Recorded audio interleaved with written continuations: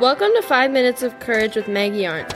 This podcast focuses on God's Word, the Bible, and how much God loves you. Our goal is to show you throughout Scripture how loved and valued you are by the God of the universe. 5 minutes is all you need to be filled with hope, joy, purpose, and yes, courage. Now here's your host, Maggie Arndt. Hey everybody, welcome back to 5 Minutes of Courage with me, Maggie. It is clear I'm not in my normal location in my basement or in my office or even in my dining room. I'm on vacation.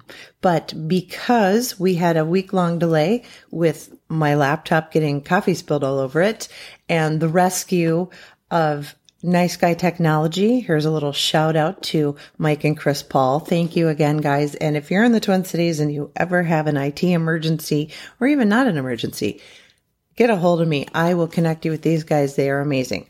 But I wanted to make sure that we got back on track this week with the death of Lazarus, because this is such a huge story. And in fact, it's only found in the Gospel of John, which brings up the address. Today we are in the Gospel of John, chapter 11, the death of Lazarus. And it didn't show up in the other synoptic Gospels, most likely because it's thought that Peter wasn't there.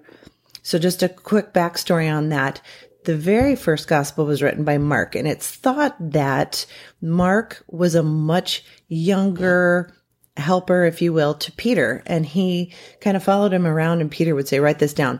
And so he did. And so the original gospel is Mark, and then Matthew and Luke take Mark's story, his thoughts, his memories from Peter, the disciple, and then they add their own memories, or in Luke's case, eyewitness accounts. And so it's the same story. It's still God's word. It's God's words through Mark, but then Matthew's like, and I also remember this piece. And Luke talks to someone else who said, and they also remember this piece. So think of it that way. But John is not part of the Synoptic Gospels, and he has his own memories, and he's thought of as perhaps the beloved disciple. But the interesting piece is Lazarus was also considered beloved. Now, he wasn't a disciple, but he was really one of Jesus's very best friends. And in fact, Jesus didn't just love their family. The fact that they are listed singularly, Lazarus, Mary, Martha, it means that Jesus loved them all collectively and yet all very individually. And the fact that they take the time to write down that Mary was the one who anointed the Lord with fragrant oil and wiped his feet. Just these details that tell how very dear this family was to them. And so when we begin this chapter and there is word to Jesus that Lazarus is sick, you know that's got a pull on his heartstrings. Well, this is the launching pad for the most remarkable miracle that Jesus has performed to date. In fact, this is the 7th in the Gospel of John. And in the commentary that I was looking up, it said there is no parallel for the raising of a man who had been dead for 4 days and whose body had begun to decay. And they're not saying that necessarily raising someone 4 days from the dead is any more miraculous than anything else he did, but this is just really different. And let's be honest, it is really big. So we start off the story with Jesus getting word that Lazarus is sick. And what does he say in verse 4? But when Jesus heard about it, he said, Lazarus' sickness will not end in death. Well, in fact, when he said that, Lazarus was already dead. And don't think for a second that Jesus didn't know that, but this was very intentional. And so even though in verse 5, it says, so although Jesus loved Mary, Martha, and Lazarus, he stayed where he was for the next 2 days. That may seem very tone deaf. One of my best friends is sick, but I'm just going to hang around for the next couple days. No, as with everything, it was incredibly intentional. Jesus knew that Lazarus was not he was not just sick. He actually was already dead. But there was intention behind what he was doing. He was not just prolonging his friend's agony and Mary and Martha's great sorrow, but he decides to go back to Judea and Jerusalem, which is showing a lot of courage and bravery, because verse 8, one of the disciples says, Rabbi, only a few days ago, the people in Judea were trying to stone you. Why are we going there again? And yet it is very intentional.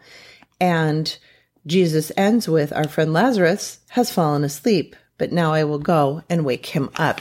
And this is not the first time that Jesus has talked about someone who is dead or dying going to sleep. This seems to be a very familiar metaphor of people who are going to sleep, who will be raised from the dead. And that is what he is doing here. So then in verse 16, Thomas speaks up and said, let's go too and die with Jesus. Now it says Thomas nicknamed the twin. There's a couple of reasons he was nicknamed the twin. This is just kind of an interesting sidebar. Every Jew had two names. One was the Hebrew name and the other one was the Greek name. And that was more his, I hate to say cultural name, but because they lived in a secular society, everyone had two names. So Thomas was his Hebrew name.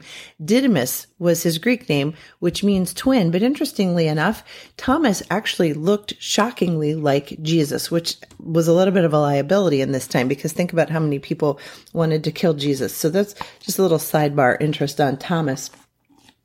When they arrived at Bethany, they were told that Lazarus had already been in his grave for 4 days. Bethany was only a few miles down the road, and many people had come to console Mary and Martha.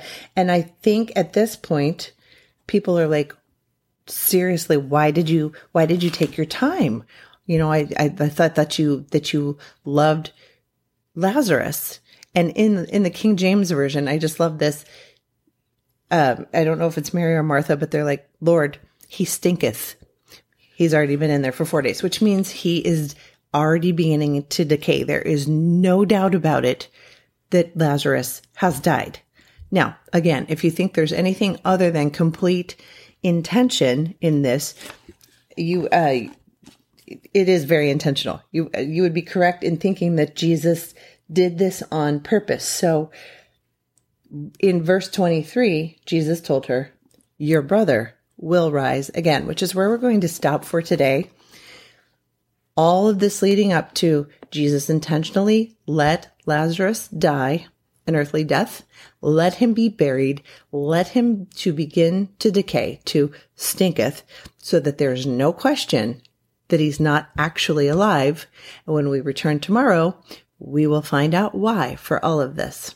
So thanks for being with me today. Thank you for hanging on and waiting for a week for the beginning of this story. And make sure you join me tomorrow for the exciting intermediate story of what Jesus does next. Be well.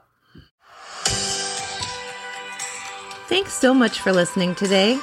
Please subscribe to this podcast. I'd hate for you to miss out on even 1 minute of courage. Then share it with all your friends. If you'd like more information or would like to contact me directly, go to 5minutesofcourage.com. That's the number 5, and you can connect with me there.